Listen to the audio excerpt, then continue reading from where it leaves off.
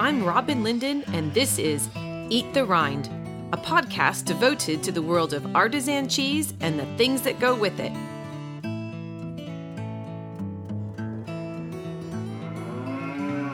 Learn more online at eattherind.tumblr.com. Sherry is often neglected, even by devout wine lovers. Most of us associate it with that dusty bottle that is brought out on Christmas morning and favored year-round by grannies. But David Cañades of Les Caves de Pyrène is on a mission to change that image and convert us all to sherry lovers. For people like me, who are interested in exploring sherry, it can be very confusing trying to make sense of the differences between the various styles. In this podcast, David gives us a masterclass in sherry.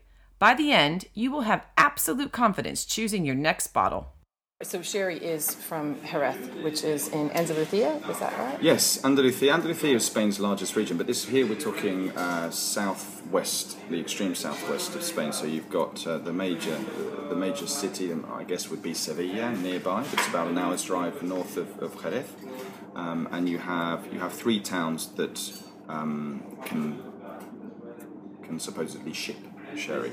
One is Jerez de la Frontera, where the name comes from, and then you've got two ports essentially. You've got Puerto de Santa Maria and you've got Sanlúcar de Barrameda. So they call that the sherry triangle between the three towns. The nearest town would be Cádiz, and it's about maybe an hour's drive from the Portuguese border as well, so an hour and a half.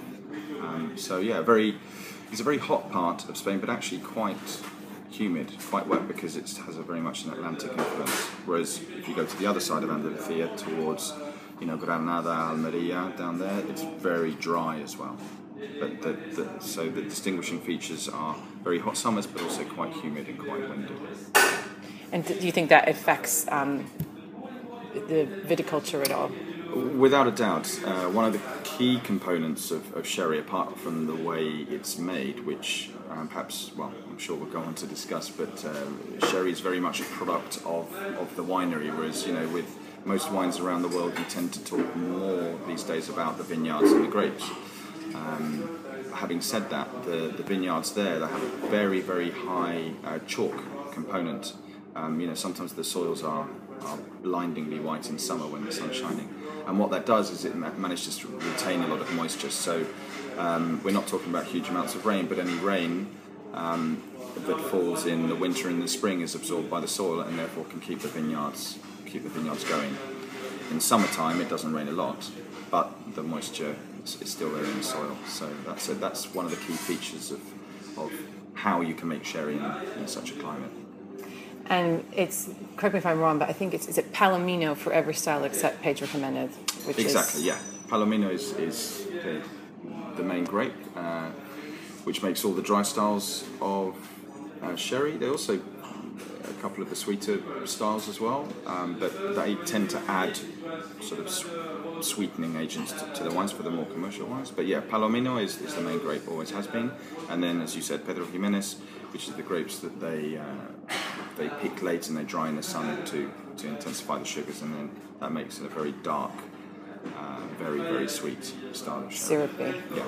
So let's talk about the different styles and how they're made. So the driest would be Manzanilla or Fino? Well, the difference between the two styles, say, of Manzanilla and Fino, you'd say Manzanilla is like a subgroup of Fino. So Fino, you would describe all the wines that have been aged under this layer of yeast called flor.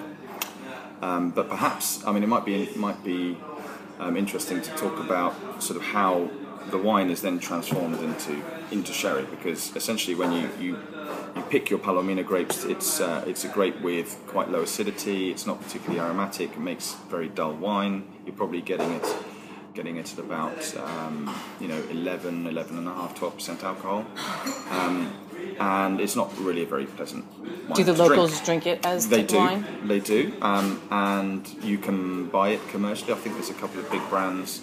I think one's by Barbadillo, but I can't remember the name of it. But it's it costs you €1 in the shops in Spain, and you have to chill it to about 2 degrees for it to taste okay. But you wouldn't choose Palomino as a dry white to drink. But what you do in the springtime after fermentation, they then add alcohol, neat brandy, uncoloured, unaged brandy to the wine. Like a spirit, like exactly. A pure it's spirit. just it's a brandy spirit made from local grapes, but it's completely neutral. And then what you do is you then fortify. That's why the wine is called fortify. You add alcohol to it, and you take it up to about 15%, 15.5%, which creates the perfect conditions for this strain of yeast, the flor, to appear on the wine. So you then transfer the wine into barrels, typically 600-litre barrels made from American oak. But you only fill the wine to about 500 litres, so you always leave a gap within the barrel for the yeast to develop. And depending on where you are, the yeast develops in different ways. But you're talking about a kind of crust, almost like a white crust. Imagine having your soap suds in the washing up bowl. It's a similar look, but it's almost like a crust. And then depending on where you are, for example, if you're in Sanlúcar, where Manzanilla comes from, because you're by the sea and the moisture levels are higher, the crust will tend to be thicker. If you're inland in Jerez, much drier, particularly in the summer, then the crust will be thinner. So it's a bit of a generalisation, but you'll tend to find the wines from the coast have a slightly saltier, drier feel to them. Having said that, I think it's very much down to the producer themselves. For example, even within your own aging warehouse, there are parts of your warehouse which will be more humid or drier or more ventilation, and therefore will develop differently. And each bodega, has their own secret and ages the fino perhaps in one part of the warehouse and its other styles in another. So you can generalize, but yes, you would say perhaps Manzanilla, and then you've also got the other town, which is Puerto de Santa Maria, which makes fino. It doesn't make Manzanilla, but it's still by the sea, and so therefore you would probably say that the finos from that town would be drier and fresher than the finos from Jerez, as a general rule. And then after that, then the wine ages under this wonderful magical yeast. Now, it does two things.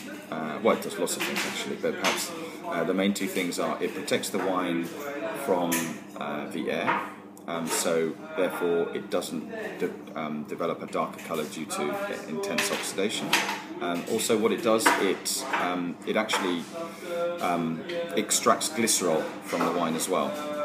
So apart from the fact that sherry is extremely dry anyway, it has very little residual sugar. Any residual sugar that was left in the wine is then consumed by the yeast as well. So it gives you a dry wine de facto, but it also gives you the sensation of being a dry wine because you're lacking that sort of glycerol, that kind of luscious sensation you get with most wines. So is extracting glycerol a fancy way of saying eat the sugar? Pretty much. In the wine, yeah. It's just yeast loves sugar, and that's what it's doing. So it's a live yeast, and then through that it will give you a sensation of more salinity as well. Now there's all sorts of complex chemical equations due here, but I won't go into them. Yeah. But I'm sure our listeners appreciate that. Yes, yeah. Well, I find them. I can never remember all of them, but that's the sensation it gives you. So, and that is fino, essentially. And then you have your famous brands, and you have Tío Pepe, and I think perhaps is one of the few examples in the wine world where the biggest brand and the market leader is actually of very good quality. And thanks to them, and thanks to kind of marketing pushes by them and brand awareness, I think a lot of people are drinking sherry and discovering it, and so it's good on them, I'd say. But there are plenty of much smaller producers, some of whom have never exported before, making wonderful, interesting wines. And what are some of your favorites in the fino category? The ones that you can find in this country, I would say the best fino for me I've ever tasted but it's kind of an older style, slightly richer style. Is one by Emilio Hidalgo called La Panesa, which is a Fino which is on average about 15 years old. Whereas most Manzanillas or Finos, commercially available, you'd expect to be about 3 or 4 years old on average. So it's a much richer, more intense, quite spicy kind of wine, but is something to behold. In terms of your more classic styles of Fino, I would say there's a Manzanilla called La Goya, which is very good. It's got all that super salty freshness, but with a bit more body and a bit more complexity than your average Fino. Valdespino make a very good wine called Inocente, and then I would say it's almost impossible to actually find a bad Fino, to be honest. Yeah. It's one of these areas, similar perhaps, you might say Alsace, it's very difficult to find really bad wine, and I would say the same thing about sherry, notwithstanding the sweet and commercial examples which are pretty terrible. So do you want to tell us a little bit about the maturation process of sherry? Yes. So this is which also sets it apart from regular wine precisely. making. Yeah. So it's over. You've started developing this yeast, and then the wine continues to age like that. But what you need to do is you need to keep the yeast alive somehow. So you have something called a Solera system, which is essentially, in its simplest form, is like a system of fractional blending. So you're blending the production from different years, and you're essentially adding younger wine to your older wine in order to essentially refresh the nutrients within the barrel so the yeast can stay alive. It's the first way of doing it. And also, obviously, to the younger wine, you're giving some of the complex, more age characteristics that the older wine has. And if you think of it like, if you have sort of 4 rows of barrels, so the row at the top is the youngest wine, the one from the most recent harvest. The second row is perhaps last year's production, and then the third row is the year before, and so on and so on. And so what you do at the bottom of the system, you have the wine that you're going to put into your bottle that has previously been blended with all the younger wines. So that's where it sits, and then each time you bottle, you extract a third of all the wine in all those barrels, and you put it into a bottle. So what you then do is you fill up the third of that barrel with the previous year's production, etc., etc. So all you're doing is you're continuously blending the wines and refilling, and that in its simplest form is the Solera system. It's magical to go and see it, because you can see it in place and you can see how it's all done. But it's a mysterious way of making wine, but it works. I remember when I first learned about it, I had this romantic image of these ancient wooden casks on top of each other, but in an old dusty cellar. But actually, sometimes they're not even in the same room, are they? No, and they just precisely. move them around. Generally, what you'll do is you'll find them, as I said before, you have certain parts of the warehouse which are better for certain areas. So it's just more of a mental image in terms of you think how these wines are blended. So yes, you'll probably have in one corner you'll have your third row, so to speak. And then in the other side, maybe with the youngest wines, you'll have it where you have more moisture or whatever. Yeah. That in principle is the way of doing it. So you're blending, but you're blending wines from different vintages and keeping the yeast alive, essentially. And do all types of sherry go through that process, or is it just? Yes. In terms of the drier styles, what you will find though is you'll have some wines from a particular vintage. They're very, very rare. You'll hardly ever see a vintage on a bottle of sherry. But then what you'll do is you'll blend over time. You'll still blend different barrels together to give different characteristics from different barrels. But you would say 99.9% of all dry sherries are used the Solera system. And then you've got then the other exception is Pedro Ximénez, which can use the Solera system, but generally will just be aged in. So after Pinot and Manzanilla, the next along the line is the dry Oloroso, is that right? Because does Oloroso have two styles, dry and sweet? Yes, you can. The traditional style again would be dry Oloroso. Perhaps if before we move on to Oloroso is because it's a slightly different way of aging the wine, is that a cellar master can monitor the way the barrels are developing and look at the way the flora is, and in some instances the flora will die, and therefore once the wine starts coming into contact with oxygen, then the wine will get a deeper colour and will develop different flavours, rather than the sort of salty, fresh, tangy flavours that we discussed with Fino. The oxidised style will become more kind of nutty, dried fruit, much richer in style. So what happens is the Fino starts developing into what they call an amontillado. So an amontillado has spent time in its life what they call biological aging, which is under this yeast, and then starts being aged oxidatively. So it's had a bit of both, if you like. Amontillado, the word actually comes from Montilla, which is where they make Montilla near Cordoba. And it's a completely different style of wine. It's not fortified, but it's in the same mould in terms of being that kind of sherry style.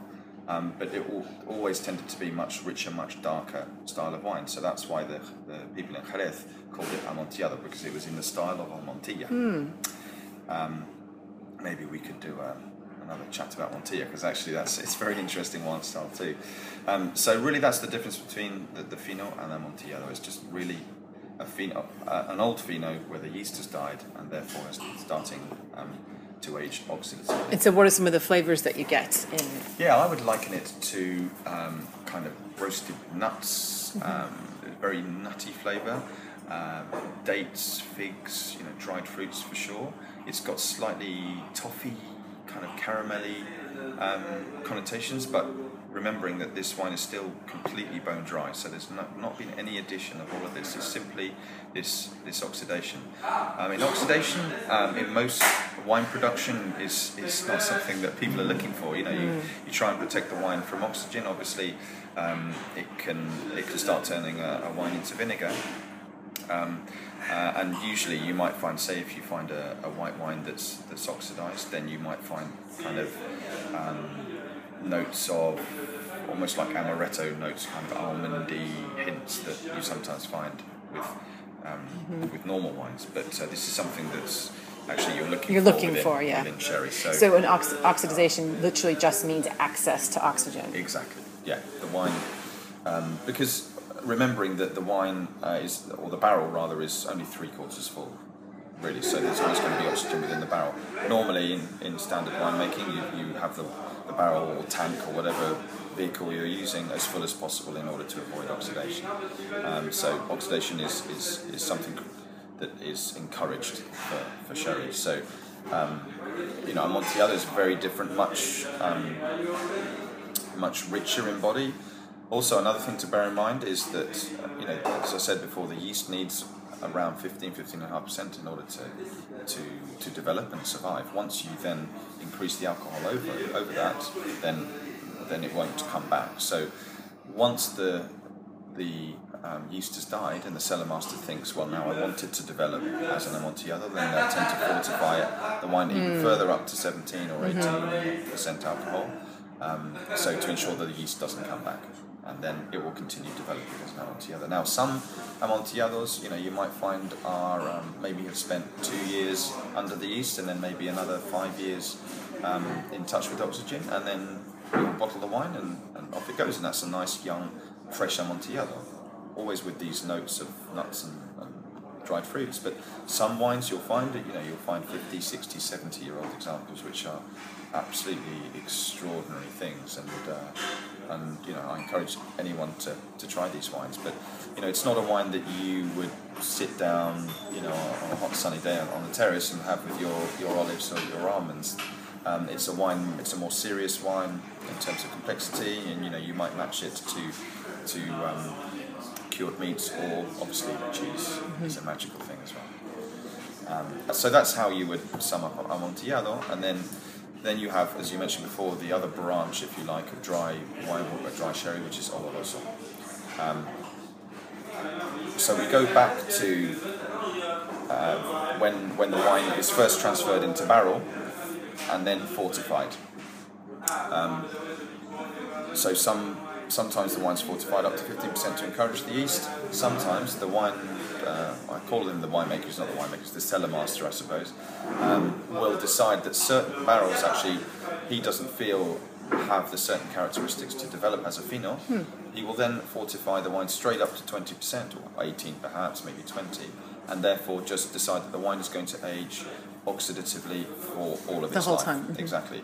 So Olorosos, because they haven't had this effect of the yeast, will tend to be even richer and even more full-bodied, even more of that kind of dried fruit character than an Amontillado in its kind of simplest form. So it's not necessarily that the wine has had a fault; it's just that the cellar master decides it would survive better or express itself better. Exactly. Yeah, it might be to do with acidity levels, maybe even lower acidity than the wine destined for Fino. Maybe it could be from certain vineyards that he knows, give you different fruit, and therefore, he always knows, he or she, I should say, there are some female cellar masters, will decide that that's Oloroso. It's probably a smaller part of the production, I would say, but it has its own place. But whereas an Amontillado, you might match with kind of lighter meat dishes or cured meats. Oloroso could go with a really big, heavy, fatty sort of red meat dish, or stronger aged cheeses, or really kind of old cured hams and things like that. So what are some of your favorite brands of Amontillado and Oloroso? It's a very good question. That we mere mortals do have access to. Yes. Well, to be honest, if I ever go to somewhere like, any supermarket, to be honest, generally has, even their own label stuff, will be from a good bodega, because I can't remember off the top of my head, to be honest, how many bodegas there are that export wine, but it's few. It's very few, maybe 35 or 40. I'll have to double check that, or you'll have to see where I am on that. But it's very few bodegas. So generally, Waitrose has probably the best selection, but they'll be shipping from, I don't know, there's Williams and Humbert, there is Lustau, there is Emilio Hidalgo I mentioned earlier, González Bayos, who make Tío Pepe, have some wonderful old Amontillados and Olorosos. So really, I'd just encourage you to just try them all, because they're all of a good quality. And some of the older ones are just extraordinary. You may be paying £15, £20, £30 a bottle, but the outrageous quality that they're getting, but also the fact that they're so old. Some of these wines are, as I said, 40, 50 years old. You're certainly not going to get a claret that old at that price point. No, absolutely not. So it's still, without a doubt, the most undervalued wine on the planet, you'd probably say. But I'd encourage anyone to just buy these wines. I mean, Sainsbury's, if ever I run out of sherry at home, then I'll quite happily pop to Sainsbury's and buy their own label Manzanilla, and it'll be from a good bodega. So then there's one last variety. Yes, well, there's actually a little sneaky one in between all of these, and then we can move on to the Pedro Jimenez, which is the really sweet one. But we have something called Palo Cortado, which is quite a mysterious creation, which even the Jerezanos, the people from Jerez, has still never really explained to me that I'm 100% clear as to what it is. But in its simplest form, is essentially it's a wine that has been destined for Fino, so had the yeast, and perhaps is maybe destined towards Amontillado, but somehow is just maybe not developing in the right way that the cellar master feels will turn into an Amontillado, and therefore will fortify it straight away up to 18-20% to encourage oxidative aging. So it could be a wine that maybe has had a couple of years aging under yeast, and then just go straight into oxidative aging. And generally, what you'll do is it's the reason why it's called palo cortado is the cellar master will put a palo like a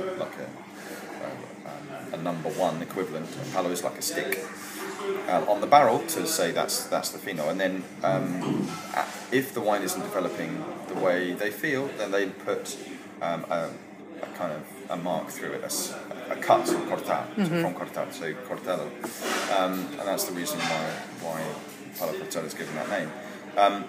Having said that, I think there's about 20 producers that make palo cortado. Pretty much everyone makes it in a different way, and I know some add a little bit of Pedro Ximénez grapes to kind of give it a touch of sweetness and more body. Some others don't use any. Some others have been aging it as an amontillado and then add more alcohol. So it's slightly confusing, and to me, I don't think it really.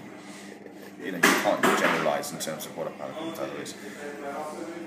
Having said that, I'd probably say that it lies somewhere in between an amontillado and an oloroso in style. So it has elements of that sort of fresh saltiness that you get from amontillado, with the extra richness that you might find from an oloroso. There's not much made of it, and some of them are very old and truly extraordinary. But it's just worth trying a couple to see what you think. I have seen it in sherry bars. I don't feel like I see it generally available by the bottle in a wine shop, but I definitely see it by the glass in sherry bars. Yeah, as I say, it's every producer is different, so you can't generalise. You probably, I don't know what the figure is, but it's probably like 3% of all the sherry made, so it's tiny production. But they keep on telling me about this sort of mysterious, no one knows what's going on. I mean, that's rubbish. The cellar master knows exactly what they're doing, so I'm pretty sure they'll just have identified some of the barrels that they know will develop in a certain way, and therefore they decide, well, that's going to be a palo cortado. So it's a kind of, it's a weird amontillado. That's a good explanation for it. That's a good description. Weird. Yeah. And now for not weird is the luscious, delicious. Yes, the Pedro Ximénez. So that refers to the grape, and it's a grape with much higher sugar levels, and they tend to pick it later to increase those sugar levels.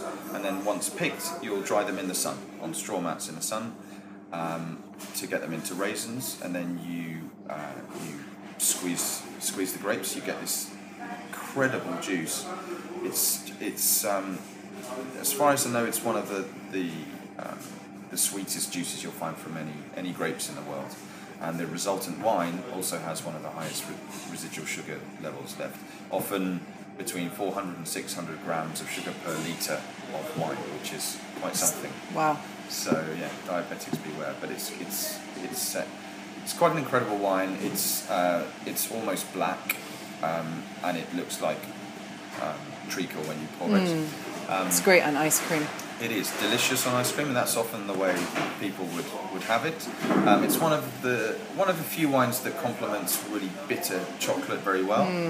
You might say a couple of the maybe liqueur muscats from Australia, or possibly some banyuls and things like that. But Pedro Ximénez is the best one for chocolate, also for anything really, really sticky desserts. But really, as a wine to drink, I mean, it's very rarely that I'll just sit there drinking Pedro Ximénez. Yeah. On a hot day on the beach. Quite, yeah. And I mean, 2 small glasses is more than enough, just from the sugar levels. So yeah, that's again quite a small part of sherry production, but a very interesting. It's great with really spicy blue cheeses. Absolutely. Like Picon Beres Treviso. It's great with that. You can imagine. It's great with Stichelton.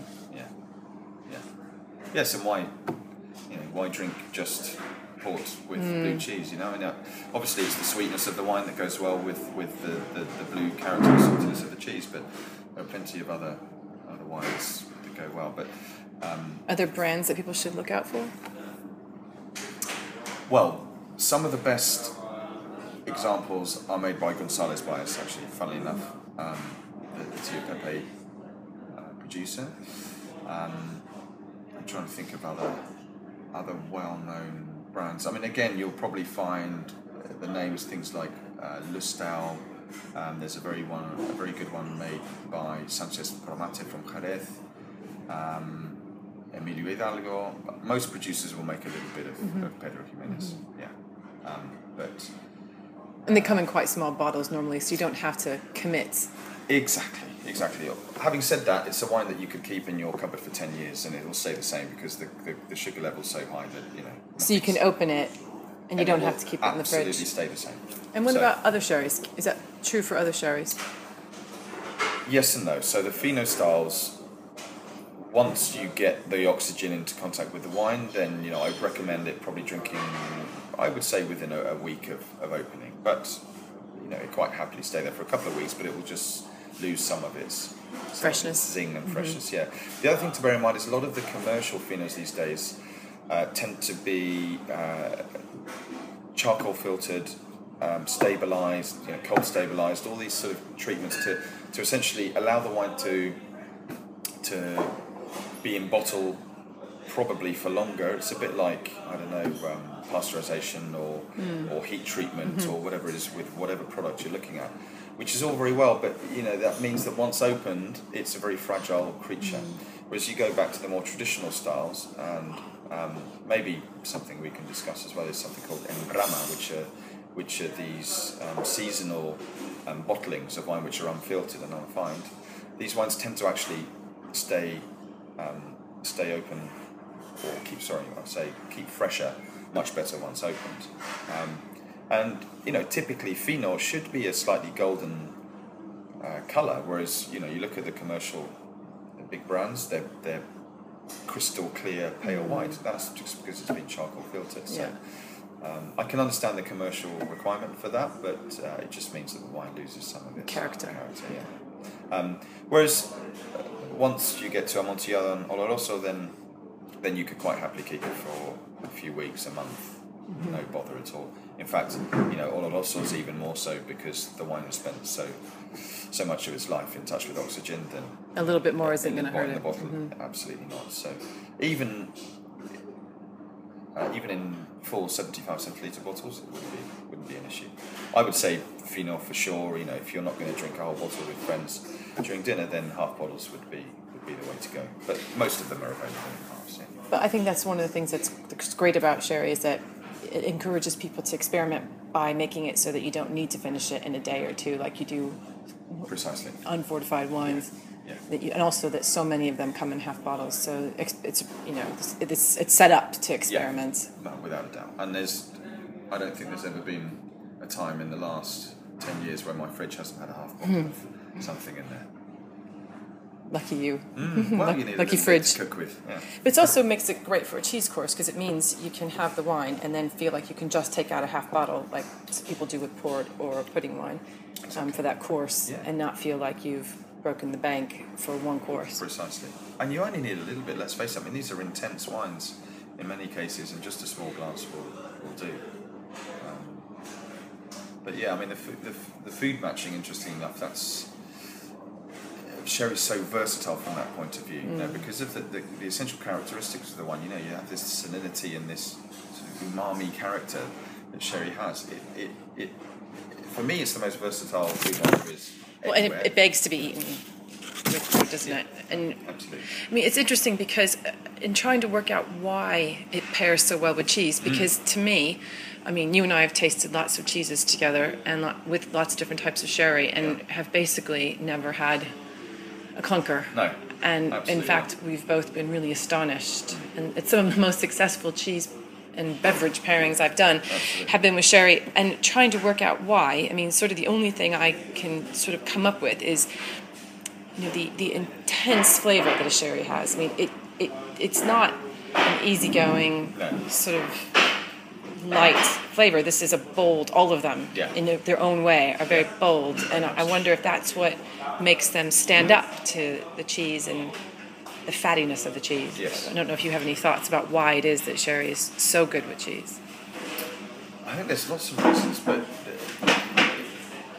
you've mentioned the fact that it's so intense, it won't be dominated by many foods, regardless of what you throw at it, whether it's extreme spice or extreme fat or extreme flavour. It's incredible. It just sort of seems to ride it all.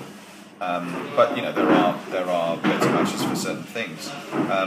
Obviously, with certain types of cheese, whether it's sort of aged hard cheese with that sort of extra salty quality, then some wines just won't be able to cope. They won't have the minerality or the texture, because it's all very well have maybe a wine having the texture to cope with it, but then it won't have the acidity, or it won't have the body, whatever it is. So sherry has it all.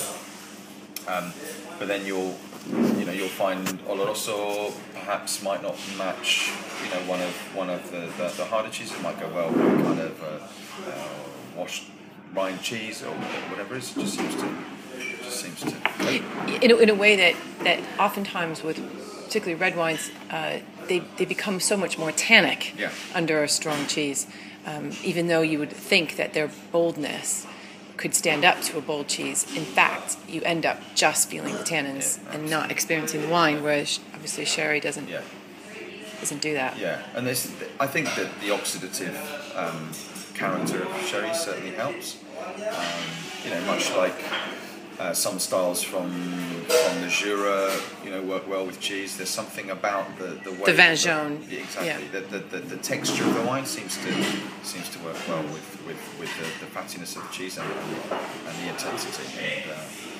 And even the lighter Fino styles will still have its partner. Yeah. Well, I think that's probably about the salinity and minerality. That really stand up and cope well with cheese. And I think we found once, we expected like a sweet Pedro Jimenez or something to match some of the blue cheese, but then we found an Oloroso, a dry Oloroso, still coped with it, and it was absolutely delightful. I know. Yeah, so, yes, it throws, sherry kind of throws all of my preconceptions about wine and cheese matching out the window, which is why it's so great that it comes in half bottles and that it can experiment. I've read about sherry in many wine books, but it wasn't until spending an hour with David that I finally felt I got my head around the various styles. And now that you understand the differences, which style are you going to try first? If you're in London, check out Soif in Battersea or Braun on Columbia Road to sample a range of styles.